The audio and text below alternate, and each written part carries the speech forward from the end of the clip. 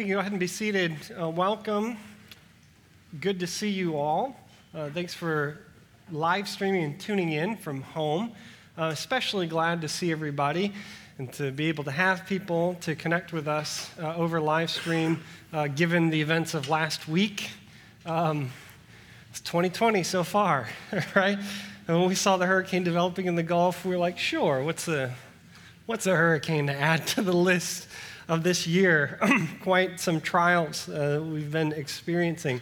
But in all that, and in all seriousness, it is a season for us right now, I think, to reflect on the gratitude and the gratefulness we have. I mean, here we are, meeting in a building that sustained no damage. Immediately after the storm, I came over, and there was a little water in the cafe, so I cleaned that up. But we have power, we have AC. Some of you may not have that still at home, and this is kind of like a respite and a rest for us to come and to gather together in this kind of comfort. I mean, what a blessing, things that we overlook so often, but we ought to be very grateful for. And I'm especially very grateful for all of the first responders and for the utility company, men and women that have been working around the clock to restore power and utilities. Again, things we take for granted, these small things in our world that become so important to us when they're taken away from us. So very grateful in this season. In Mobile, we dodged the bulk of the storm in Fairhope and in Eastern Shore, Silver Hill, Gulf Shores, Orange Beach, that area, not so much. They took the brunt of it. If you know, Mars Hill is one church with two campuses. We have this campus here and another campus over in Fairhope. They did not do so well. They're not meeting today. Most families over there are still without power. One family has 30 trees that have been dropped or fell on their property. People are without water. So it's a very different situation over there. The building sustained damage, both roof damage and flooding damage that came as a result of the roof damage. So they've taken a week off. And we decided as a staff really to do two things. One, for the teaching schedule to pause. So we're going to not look through, we're not going to teach on John. I'll teach a standalone sermon this morning.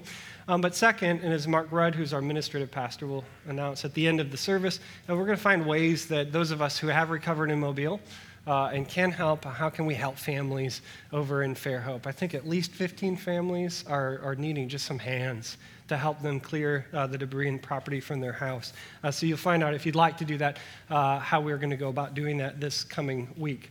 So we're not going to go through John, but instead we're going to go through a couple of verses in Ephesians. And there's a little background story to why we're doing this. When I first came on Mars Hill, my two primary areas of responsibility was to kind of put structure to community. We hadn't had that yet.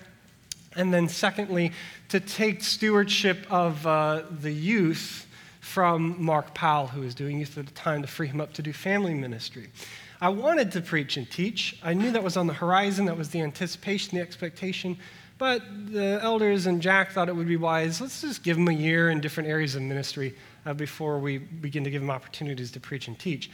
Well, that plan changed about 3 months into it when Jack unexpectedly could not finish the series on Ephesians, the last few verses. And so he asked me, would you be interested in preaching this coming Sunday in Ephesians? And of course, I jumped at it like, yes, I would love to do that. What are the verses? And he says, well, we're going to have you preach Ephesians 6, 21 and 22.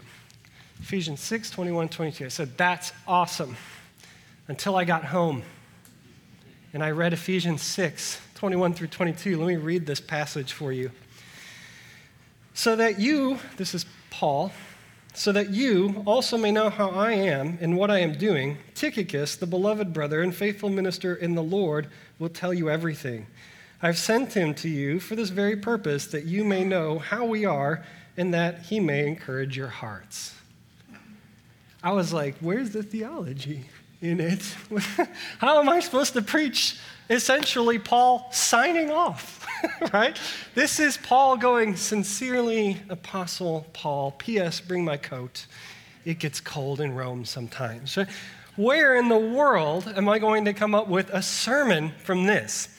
And the Lord taught me something that I think really blossomed a deep appreciation for the inspiration of the Word of God, and gifted me this word to teach that I've not only taught, years ago when I was first starting out, but I've had the opportunity to preach this sermon that I'm about to preach in Israel.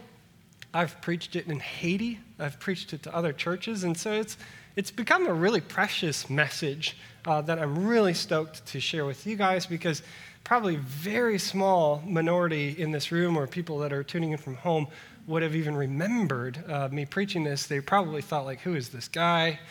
Like years ago, like, who gave him the Bible in the pulpit? We're making mistakes in our staff hirings, I see, right?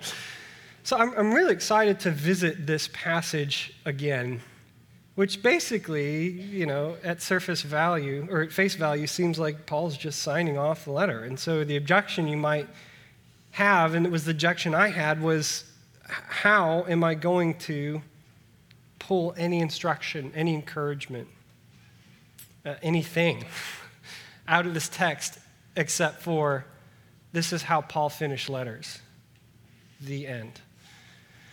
And the thing that I became convicted by when I was preparing this sermon was Paul's words elsewhere in 2 Timothy 3:16, where he tells us that all Scripture is breathed out by God and profitable for teaching, for reproof, for correction.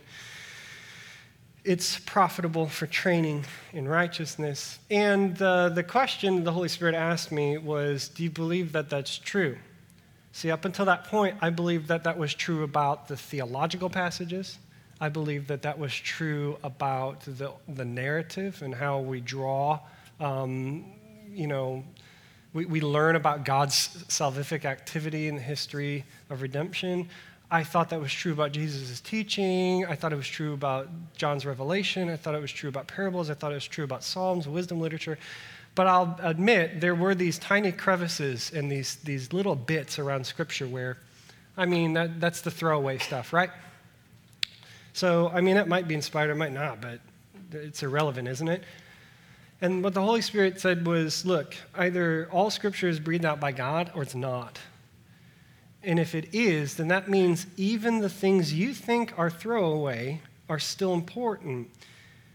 That when you view all Scripture as inspired, it speaks to you in every part like nothing else can. There's no wasted ink, there's no careless word, there's no thoughtless statement. All Scripture is inspired by God, even, sincerely, Paul.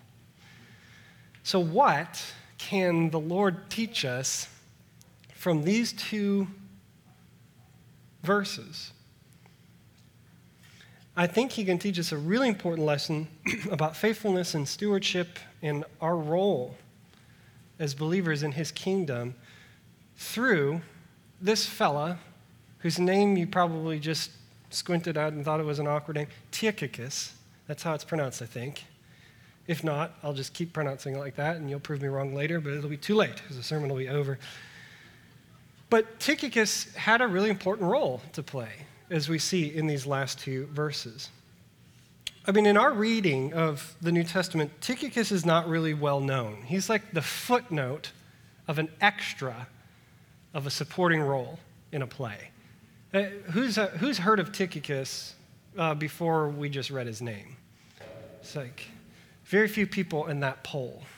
Like, that's it. Like, nobody's heard of Tychicus.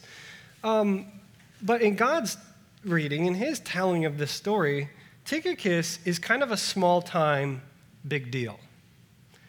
He was probably a Gentile. He was from modern-day Turkey. So it meant he was a Greek or Gentile. And for that, we know he's kind of a traitor to his own Greco-Roman roots. So instead of hailing Caesar as Lord, now he's going around declaring this Messiah from Palestine is Lord. But he, as a Gentile or a Greek, also has kind of the disadvantage of being a Christian within the Jewish Christian community, because a lot of Jewish Christians in the first century struggled with Gentiles coming into the community. We see this question over whether or not Timothy, who was a Gentile, should become circumcised. And so we know Tychicus probably dealt with those types of issues as well. So he doesn't quite fit in anywhere. We know from the New Testament that Tychicus was a friend and advocate of a guy named Onesimus. Who's ever heard of Onesimus from before? A few of us. He is the slave spoken of in Philemon. And because Tychicus is an advocate and a friend of Onesimus, I think this tells us a little bit about Tychicus' heart. It goes out for those who are oppressed. It goes out for those who are enslaved. It goes out for those who are experiencing injustice, and so his heart is oriented towards righteousness and goodness and justice. And in Crete and in Ephesus, we learn, Tychicus plays a support role for the teaching and the preaching ministries of Timothy and Titus. And those names we're familiar with. So we know that he was an encourager in the gospel. He was a supporter in the gospel. And so it's no surprise that toward the end of Paul's life, Tychicus being with Paul, Tychicus is supporting and encouraging Paul.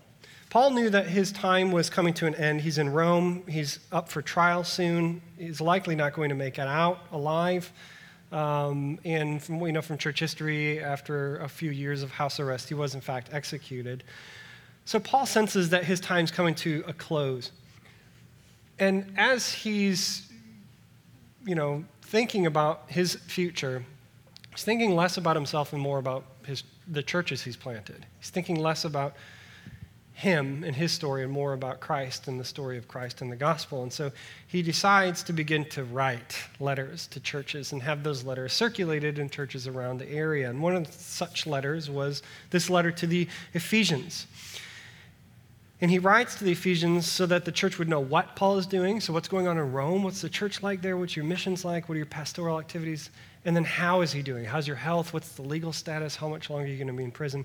And he chooses Tychicus to deliver this letter to the church at Ephesus. So back in this day, Paul couldn't have just, emailed church at ephesus.com, right?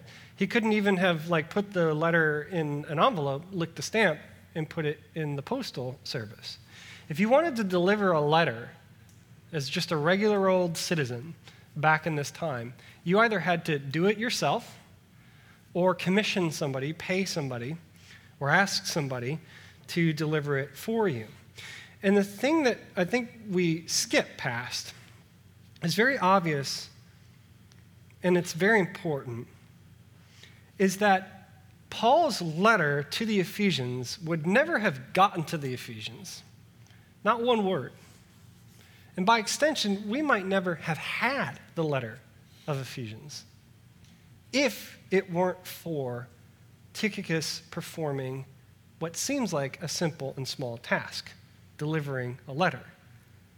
You see, God has something for every single citizen of his kingdom.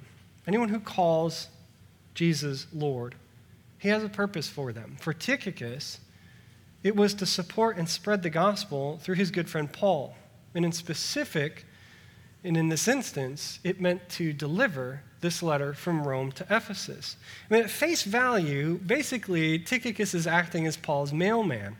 And we can ask ourselves, what do we think is the more important thing? That Paul wrote the letter to Ephesians or that Tychicus delivered the letter to Ephesus? And I think the obvious answer is, well, Paul writing it is the bigger, more important task. And that's true. But it doesn't mean Tychicus's task was small. And it certainly doesn't mean that his task was unimportant. It was simple: take a letter from A to B. But we remember Paul's works while Tychicus is barely a footnote in history. We relegate him to the footnote because, Paul is the one with the big task from God, the important task. Tychicus had the non-important, menial, mundane task. So what's the big deal with him? He just delivered a letter. He just had a small thing to do. You feel like Tychicus sometimes? Do you ever feel like Tychicus sometimes? You just play a small role in God's kingdom while great preachers and evangelists and ministries make the big splashes. I think that in our culture in specific, we're susceptible to feeling that what we as believers do for the kingdom of God is almost inconsequential compared to what other people do. This guy's famous preaching ministry, or this gal's missions ministry, or whatever it is. And we uphold these people. We call them celebrity pastors. I think celebrity pastors are disappearing, and I am cheering that disappearance on. I cannot wait for the day when there is no such thing as a celebrity pastor. Because I think we should return back to what the reformers called for. Martin Luther is famous for teaching his students of preaching to preach the gospel faithfully, die, and be forgotten. Because it's not about you, right? It's about the gospel. John Calvin was so concerned that people were going to venerate him after his death that he made his burial arrangements with very few people. And today, you can go to his burial site. There's a block of stone about like the size of this. And the only reason you know it's John Calvin's tomb or resting place is because there's a J and a C inscribed. That's it. That's it. That's what we need. That's what we need to get back to, right? But because we're not there yet, and because we have this culture of celebrity, we feel like the celebrity pastors, the celebrity ministers, that's the important work in the kingdom of God. And what I do as Tychicus is deliver the mail. I don't have an important job. I'm just a student. I'm just a nurse. I'm just an administrative assistant. I'm just an engineer. I'm just a waiter or waitress. I just disciple one guy, one gal a week. I just care for an elderly family member. And it's full time. It takes so much work. I'd love to go on a mission trip, preach the gospel. I can't because I'm just doing this over here. I just care for the children in the children's ministry like twice a month. What did Tychicus, quote unquote, just do when he delivered that letter? Think about that for a second. I want to ask the question kind of in the theological sense, what did he just do? But I also want to ask, like, literally, what did he do? Because we can look at both of those things and realize that even though it seems like a menial, mundane task, it took a lot of perseverance and trust for Tychicus to accomplish it. And even though it seems small, God used the letter of Ephesians for something really big. How did Tychicus perform this task? Literally, let's ask that question. Transportation back in ancient Rome was not easy. It was extremely expensive. I have a map here to show you kind of what we're dealing with. This is the Mediterranean world, and most of the Roman Empire at the time is included in that map. And I'll put the locations of Rome and Ephesus for you to get kind of an idea of where they are on the map. Distance-wise, let's overlay the southeast United States so you can get an appreciation of that gap distance. So people are shocked when they see, like, wow, Europe's that small. Like if you've lived in the United States and you go to Europe, it feels a lot smaller. But essentially, to go from Rome to Ephesus as the crow flies, you're looking at about Dallas to Tallahassee. So a pretty big distance, but for us, we're like, that's a car trip, right? Well, Tychicus didn't have a car. Back then, traveling by sea was the fastest, most effective way to travel. At Stanford University, there's this system that's free to the public. You can go on it called Orbis, and it shows you kind of like the cost analysis and time frame that it would have taken in this period of time to travel from point A to point B around the Roman Empire. Now, I don't know what group of nerds decided on a weekend to crank that out, but I'm really appreciative of their work. It's like Google Maps for the first century, right? So they calculated that by a ship, it would have taken about 16 days, and it would have cost about 430 denarii. You're thinking to yourself, what's a denarii? One denarii, or one denarius, is 1 day's wage. So to take a 16-day boat ride from Rome to Ephesus would have cost you well over a year's worth of your salary. If you add on top of that the cost of food and lodging, this is a pretty expensive trip, right? It wasn't like Paul handed the letter to Tychicus and was like, oh, you're going to need $70,000. So Tychicus had to walk by foot the entire way. Well, almost the entire way, I think. Traveling by road was basically his only option. It was very slow, and it was very dangerous. Wealthy people didn't travel on foot. They traveled with bodyguards and were towed by carriages. Merchants and traders, they kind of had a good deal going because they had to transport all their stuff with them, and so they got to sleep with their stuff as well, and they had employees with them. Common people, like you and I, like Tychicus, they just had to hoof it. During the day, you were in danger because bandits plagued the Roman road system. They would hide behind rocks, and then the second you pass them, 3 of them would show up, like it's an post-apocalyptic movie, right? We've seen those types of scenes. And they'd beat you up for your money or whatever is on you. That's why you need to hire a bodyguard, but Tychicus probably didn't have a bodyguard. If you were fortunate enough to get to a town to stay at an inn, you probably wouldn't want to stay at the inn because those are really costly. They also have thieves in them, so they'd wait for you to go to sleep at night and then steal all your stuff. And there's a lot of reports in the ancient world that if you stayed at an inn and you slept in a bed or in bedding, guess what you're leaving the next morning with? An infestation of lice, right? So it's not like we think about a trip today. Like, I'll just stay at a Holiday Inn every night. That's not what's happening. Moreover, there's the distance and just the sheer physical cost, the endurance that was required for Tychicus to finish this travel. It would have, this trip, it would have taken him kind of 3 sections. Section number 1 would have been a 360-mile walk from Rome to the port city of Brundisium. So this is roughly the equivalent of walking from Mobile to Atlanta, Georgia. Any takers? Yeah. Then, from Brundisium, he would have had to take a ferry ship across the Adriatic Sea there to a town called Apollonia. But the Adriatic Sea at that point in that, part of the channel there or whatever, it's not known for its calm waters. So he would have had to have left during summer. If he got there during winter, guess what? He's waiting month after month after month before finally ship's captains are like, the waters are calm enough, we can go. Then once he got to Apollonia, he still had an 850-mile trek across modern Greece, which is not flat like Kansas, right? Through modern Turkey, and then finally to Ephesus. This is roughly the equivalent of walking from Mobile to Milwaukee, Wisconsin. The longest I've ever hiked was 85 miles over the course of 6 days, and I was tired at the end of it. This trip would have taken Tychicus 90. 90 days walking in the hot sun, pouring rain, freezing nights. 90 days of hiking up mountains, trudging down muddy slopes. 90 days of trying and hoping to find food.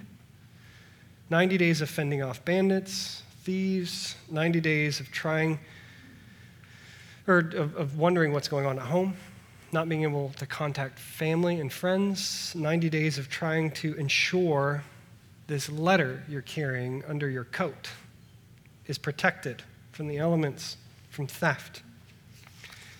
So now when we say Tychicus was Paul's mailman, it takes on a different light, doesn't it? That's quite the ask that Paul made of Tychicus. His task was still small, simple. It wasn't like he was writing an apostolic letter that would be inspired by the Holy Spirit and make it into Scripture, right? But his task wasn't easy. It was still difficult, and his task wasn't unimportant. It was extremely important to God. He had a quote-unquote small task, which was simply transporting Paul's letter, but it was very difficult, and it had an incredible impact on the church. Not all of us are going to be Paul. Most of us are going to be Tychicus. 99.9% of us are called to be Tychicuses. Say that 3 times fast, right? Tychicuses. But the thing is this, Tychicus was immensely important, even if he didn't realize it at the time. Without Tychicus, we would not have had the letter of Ephesians and also the letter of Colossians. He also delivered Colossians. And without him, Paul's ministry would have been stifled. It would have been hindered. Do you sometimes feel like you have a quote-unquote small task in God's kingdom? That you just play a small part while there's great preachers, big evangelism ministries, blogs, whatever. They're the ones making the real splash. You're just a student. You're just a waiter. You're just discipling a person. You're just tending to an elderly family member. You're just volunteering in the children's ministry. Remember this. Even though, like Tychicus, you may be a passing name in a book, that doesn't mean you didn't do God's will. It doesn't mean you didn't impact his kingdom. And it doesn't mean you didn't bring his heart joy in your obedience to him. Think of all the times that Tychicus had to run from danger with this letter, hid away in a cave, gone maybe 2-3 days without food. The food that he did have was some bread and it's starting to mold. I mean, at what point would you have been like, I can't do this anymore? Maybe I can catch a ship back to Brindisi and go home and ask Paul if he'll get somebody else to do it. I'm done. What point do you think he got so frustrated he's like, it's not worth it to continue on? For me, that would have been day 2, right? But here we know Tychicus completed this incredible trek and persevered. Not everyone is going to be Paul. Most of us are going to be Tychicus. But just because that's the case, it doesn't mean the task that he's given you is not unimportant, or is not important, and that it's not difficult. Tychicus could have given up. He didn't. And because he didn't, I mean, think about the impact that the letter of Ephesians has had on the kingdom of God. I love the letter of Ephesians. I've gone through and I've collected some of my favorite passages from Ephesians I want us to read so we can really think about those words that were tucked underneath Tychicus's cloak day and night for 3 months. One of my favorite passages in the entire Bible is one I'm about to read, the opening words of Ephesians 1, and I have an old Bible leaf that hangs in my office wall so I can read it and be reminded of it as often as possible. Blessed be the God and Father of our Lord Jesus Christ, who has blessed us in Christ with every spiritual blessing in the heavenly places, even as he has chosen us in him before the foundation of the world, that we should be holy and blameless before him. In love, he predestined us for adoption to himself as sons through Jesus Christ, according to the purpose of his will, to the praise of his glorious grace, with which he has blessed us in the beloved. In him we have redemption through his blood, the forgiveness of our trespasses, according to the riches of his grace, which he lavished upon us in all wisdom and insight, making known to us the mystery of his will, according to his purpose, which he set forth in Christ as a plan for the fullness of time, to unite all things in him, things in heaven and things on earth. In him we have obtained an inheritance, having been predestined according to the purpose of him who works all things according to the counsel of his will, so that we who were the first to hope in Christ might be to the praise of his glory. In him you have also, when you heard the word of truth, the gospel of your salvation, and believed in him, were sealed with the promises of the Holy Spirit, who is the guarantee of our inheritance until we acquire possession of it to the praise of his glory. I read it quickly and fast like that because that's all one sentence in Greek. Paul cannot contain the richness of the gospel and the joy he's having writing it down to remind the church at Ephesus of who they are and whose they are. All the core elements of the gospel are here: grace, faith, obedience, Christ's shed blood, future promises, God's election before the beginning of time, the Holy Spirit as our comforter. Everything about the gospel you can find right here in this one sentence. If you were to write that sentence in college, you would get in trouble, right? This is Paul. He can't get in trouble for doing stuff like that. And he's just so overtaken by joy and excitement of these theological truths that he doesn't stop to take time to add punctuation. He can't wait to get it out. Then there's Ephesians 2, 8 through 10, one of my favorite passages in all of Scripture. For by grace you have been saved through faith, and this is not of your own doing. It's a gift of God, not as a result of works, so that no one can boast. For we are his workmanship, created in Christ Jesus for good works, which God prepared beforehand that we should walk in them. That rich reminder that we cannot do anything for our justification and right standing before God. We can't work for it. We can't achieve it. It's solely a gracious gift of God that we receive. And once we receive and open that gift, we are invited into a brand new life of doing the things that we were created to do, fulfilling our purpose, to do good works that we're ordained, Paul says, to do. Ephesians 4 through 6, Ephesians 2, 19 through 20. A really good passage. So then you are no longer strangers and aliens, but you are fellow citizens with the saints and the members of the household of God, built on the foundation of the apostles and prophets, Christ Jesus himself being the cornerstone. This tells us who we are and why we are. Who we are. We're in a new family now as believers, and we're citizens in a new kingdom. When you become a believer, you get a new last name. You join a new family. You do things that new family's way.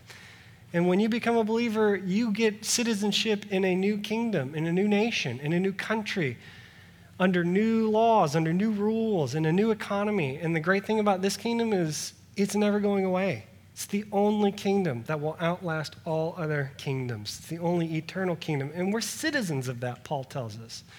How do we know this? Paul says through the prophets, Old Testament, through the apostles, New Testament, with Christ himself being the cornerstone. You take Christ out, it all collapses. What is the Old Testament and the New Testament pointing to? Jesus. Right? All that, just these two verses. Beautiful. Wouldn't have had them. Tychicus wasn't faithful. Ephesians 4 through 6, something we need reminded of as a church, especially in this divisive time. There is one body, one Spirit, just as you were called to the one hope that belongs to your call, one Lord, one faith, one baptism, one God and Father of all, who is over all and through all and in all. The oneness of God is what we pursue. Another one of my absolutely favorite spots in the Bible is Ephesians 5, 31 through 32. Paul is talking about marriage. He quotes Genesis 2:24, therefore a man shall leave his mother and father, and two shall become one flesh. And then Paul says, giving his commentary, his Holy Spirit-inspired commentary. What does that passage mean in Genesis 2:24? Paul tells you, this is a mystery, he says. This mystery is profound, and I am saying it refers to Christ and the church. That's awesome when you think about it, because what Paul is saying is the marriage of Adam and Eve was proclaiming the gospel in the garden. So you ask a seminary-trained theologian, what's the first time the gospel is preached in the Bible? They will say confidently, Genesis 3:15, when Jesus is foreshadowed in God's promise to Eve that her seed will crush the head of the serpent. They call it the proto-evangelion. There's even a fancy word for it. Paul says, no, sir. No, sir. The first time the gospel was preached was when Adam and Eve laid eyes on each other, and the two became one flesh. Their marriage was a proclamation of the gospel where Adam represents Christ and Eve represents the church. And you know why that's awesome? Because when did Adam and Eve get married? Before they sinned and fell or after? Before. The gospel is being proclaimed, Paul says, in Genesis chapter 2. We haven't gotten to the fall yet. What does that mean? God's plan of salvation by sending his son to die and rise again was never plan B. It was always plan A. God is sovereign. He's in control. God didn't look down in Genesis chapter 3 and go, they sinned. Now what am I going to do? He knew it. And because he's gracious and merciful and good, he had been proclaiming to creation the very way in which he was going to redeem us through the simple institution of marriage. Paul reveals that to us. We wouldn't know it if it wasn't for Tychicus. And finally, we're all very familiar with Ephesians 6, the armor of God, as we fight in spiritual warfare with our belt of truth, armor of righteousness, our sandals, our shoes that bear readiness for the peace of the gospel, our sword of the Spirit, our helmet of salvation. All of these things that we've just read, the entirety of the letter of Ephesians, come flooding into the church at Ephesus to encourage them. And then, as was a very common practice in the first century churches, they wouldn't just hold the letter to themselves. They would then copy it meticulously, and then they would send a runner to go to the church in the village over, and they would read it there. And that they would copy the letter, and they would read it to another church. And so within the weeks and months and years following Tychicus' initial delivery of the letter, now hundreds of churches in Asia Minor have been encouraged by these words. And then from there, the Holy Spirit guides these letters to become a part of our New Testament scripture. And through a long chain of faithfulness, we get to read it even through today. All because Tychicus was faithful in his small task. I mean, think about the impact that the letter has had on your own life in the history of the church. John Calvin said Ephesians was his favorite book of the Bible. John Knox was a Presbyterian reformer. He loved it so much, he had the entire letter read on his deathbed. So the last words he heard were the ones that we're reading today. And who of us has not been stirred by the passages we've just read? Especially, but God. But God. The hinge on which the gospel swings. We were sinners, but God. You see, if there's one thing I want you to walk away from this morning with this sermon, it's this. There are no small tasks in the kingdom of God. There are only tasks that bring God glory. There are no small tasks in the kingdom of God. No such thing. There are only tasks that bring God glory. Tychicus' task was not small. It was God glorifying. Paul's task to write Ephesians wasn't big. It was God glorifying. See, that's how the economy of God works. Doesn't matter if you think you have a big responsibility or a small responsibility. Doesn't matter if you think them and that ministry and that position is really important and what I'm doing here is not so important. God says, no, it's level because they all bring me glory. We don't just have something small to do in God's kingdom. Every task he gives us, whether we think it's big or small, whether we think it's writing the book of Ephesians or delivering it, is immensely important to God. And knowing that reframes the way that we kind of think about ourselves in the story that God is telling throughout redemptive history. Like, who do you want to be? Sometimes we spin these fictions, I think, of trying to become the really important person as we see them. When God is saying, what you're doing is already important. I've given you a task. I've asked you to be a good steward of it. If I've given it to you, don't you think that's important? You remember the parable of the talents that Jesus told? How God gives us responsibilities. And some people get more talents, not as in like playing guitar or art or something like that, but a talent is in like money, basically. Some of us get some talents, 1 or 2. Others of us get more talents, 5 or 10. But 2 things are common between those who receive small and those who receive much. The expectation that we would be good stewards of it, and the reward at the end. The expectation is, if you have 1 talent and you have 5 talents, I want you to double them. So the one person who has a small task to be a good steward and double the talent to 2, and the person that has a big task or important task to take the 5 talents and double them to 10. But the thing is, the person that had small amount and the person that had a big amount, at the end of the day, the parable informs us, the reward is equally the same. The reward is the exact same across the board. What does that communicate to us? But what we're seeing here, all tasks that God gives us are important.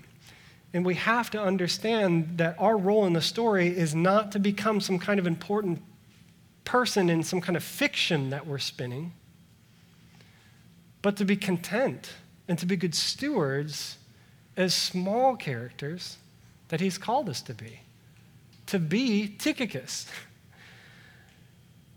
It's infinitely better to have a small role in God's grand narrative than to cast yourself as the main character in your own small fiction.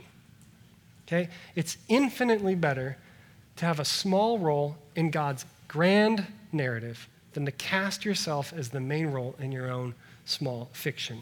It's infinitely better to have a supporting role in God's big Broadway production than to be the lead actor or lead actress in your own small sketch that only your friends are going to show up to because they feel bad.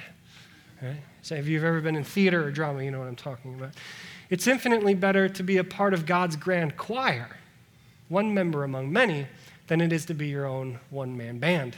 And it's infinitely better to be faithful with the small things of God, because in the economy of God's kingdom, more often than not, small things count as big things. See, we think God's economy works different than ours, right? We'll see a task, a ministry, or whatever, and we'll be, man, that's really big. That must be having a really big impact on the kingdom, right? And God says, But do you see this widow over here who's faithfully discipling these 5 women at her church? These 5 women at the church are going to have sons and daughters who are going to start some kind of missionary program you've never heard of and convert thousands in a part of the world you've never known. Okay? And we'll never know until we get to the other side of glory. So don't ever feel like God gives you a small task, because there's no such thing. He only gives you God-glorifying tasks. So when you study more about God and his creation, when you work within the realm of his creation, and you're doing it well and to his glory, you're honoring him. When you work not for people but for the Lord, you're glorifying him. When you just disciple one guy or one gal a week, you are causing heaven to erupt and cheer. When you just care for an elderly family member, you're bearing witness to the selfless love that Christ has for his people. And when you just care for children in children's ministry, you're displaying the Father's heart, and a smile races across his face. Here's the question we have to ask then: are we faithful with the small things? Or when we're given small things, are we less faithful with it because we don't think it's going to have that big of an impact? Do we comprehend the potential magnitude that our faithfulness today in small things will have tomorrow? The bottom line is, whatever we're given by God, he gives it to us so that he might be glorified, and asks us to be good stewards and faithful in it. So how are we motivated to persevere in the small things that God gives us? I think the answer is tucked away in the very last 2 verses of Ephesians. Peace be to the brothers, and love with faith from God the Father and the Lord Jesus Christ. Grace be with all who love our Lord Jesus Christ with a love incorruptible.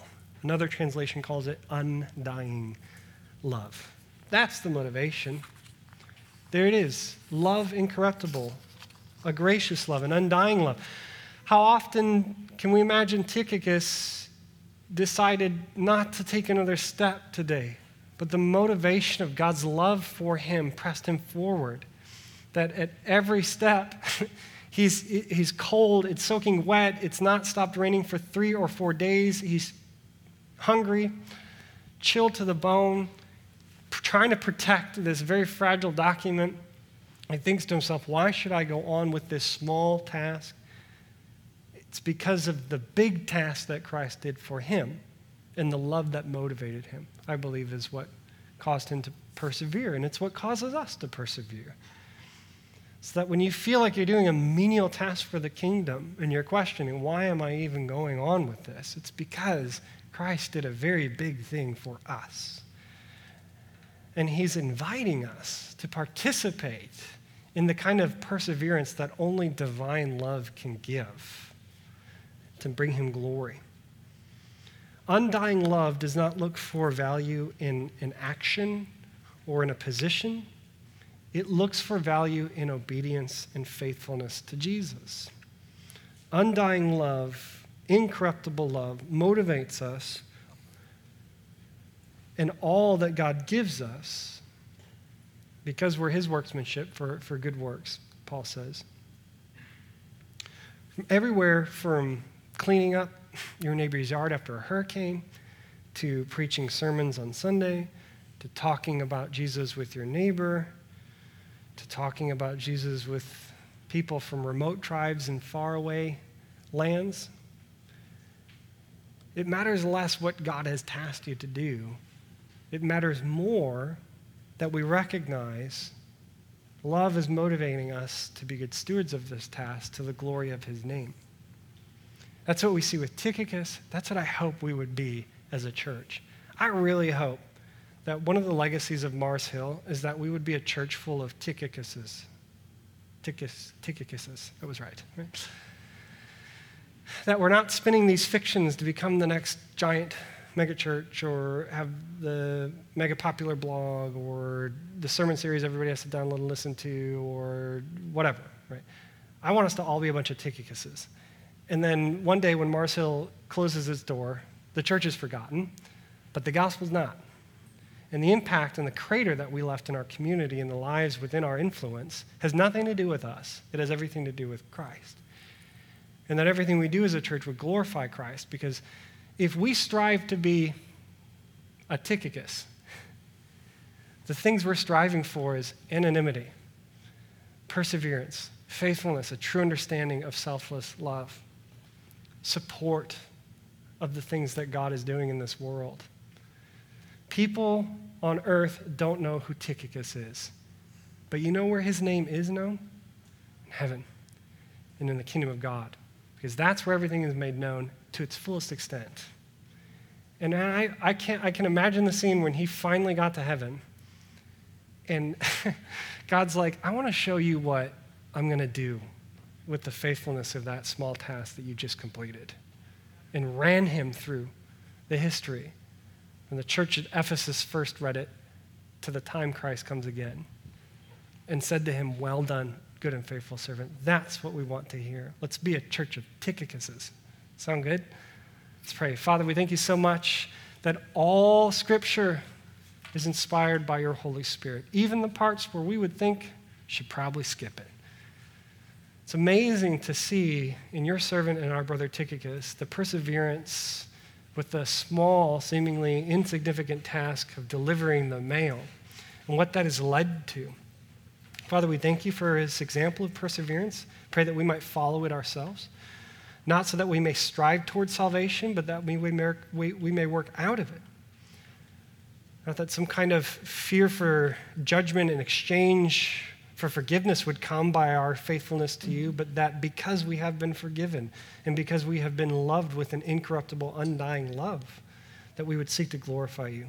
Father, if there's anybody in the sound of my voice that has been wrestling with tasks that you have given them, why am I doing this? Why should I keep doing this? I pray that you would encourage them, let them know that their task may seem small to the world, but it's big to heaven.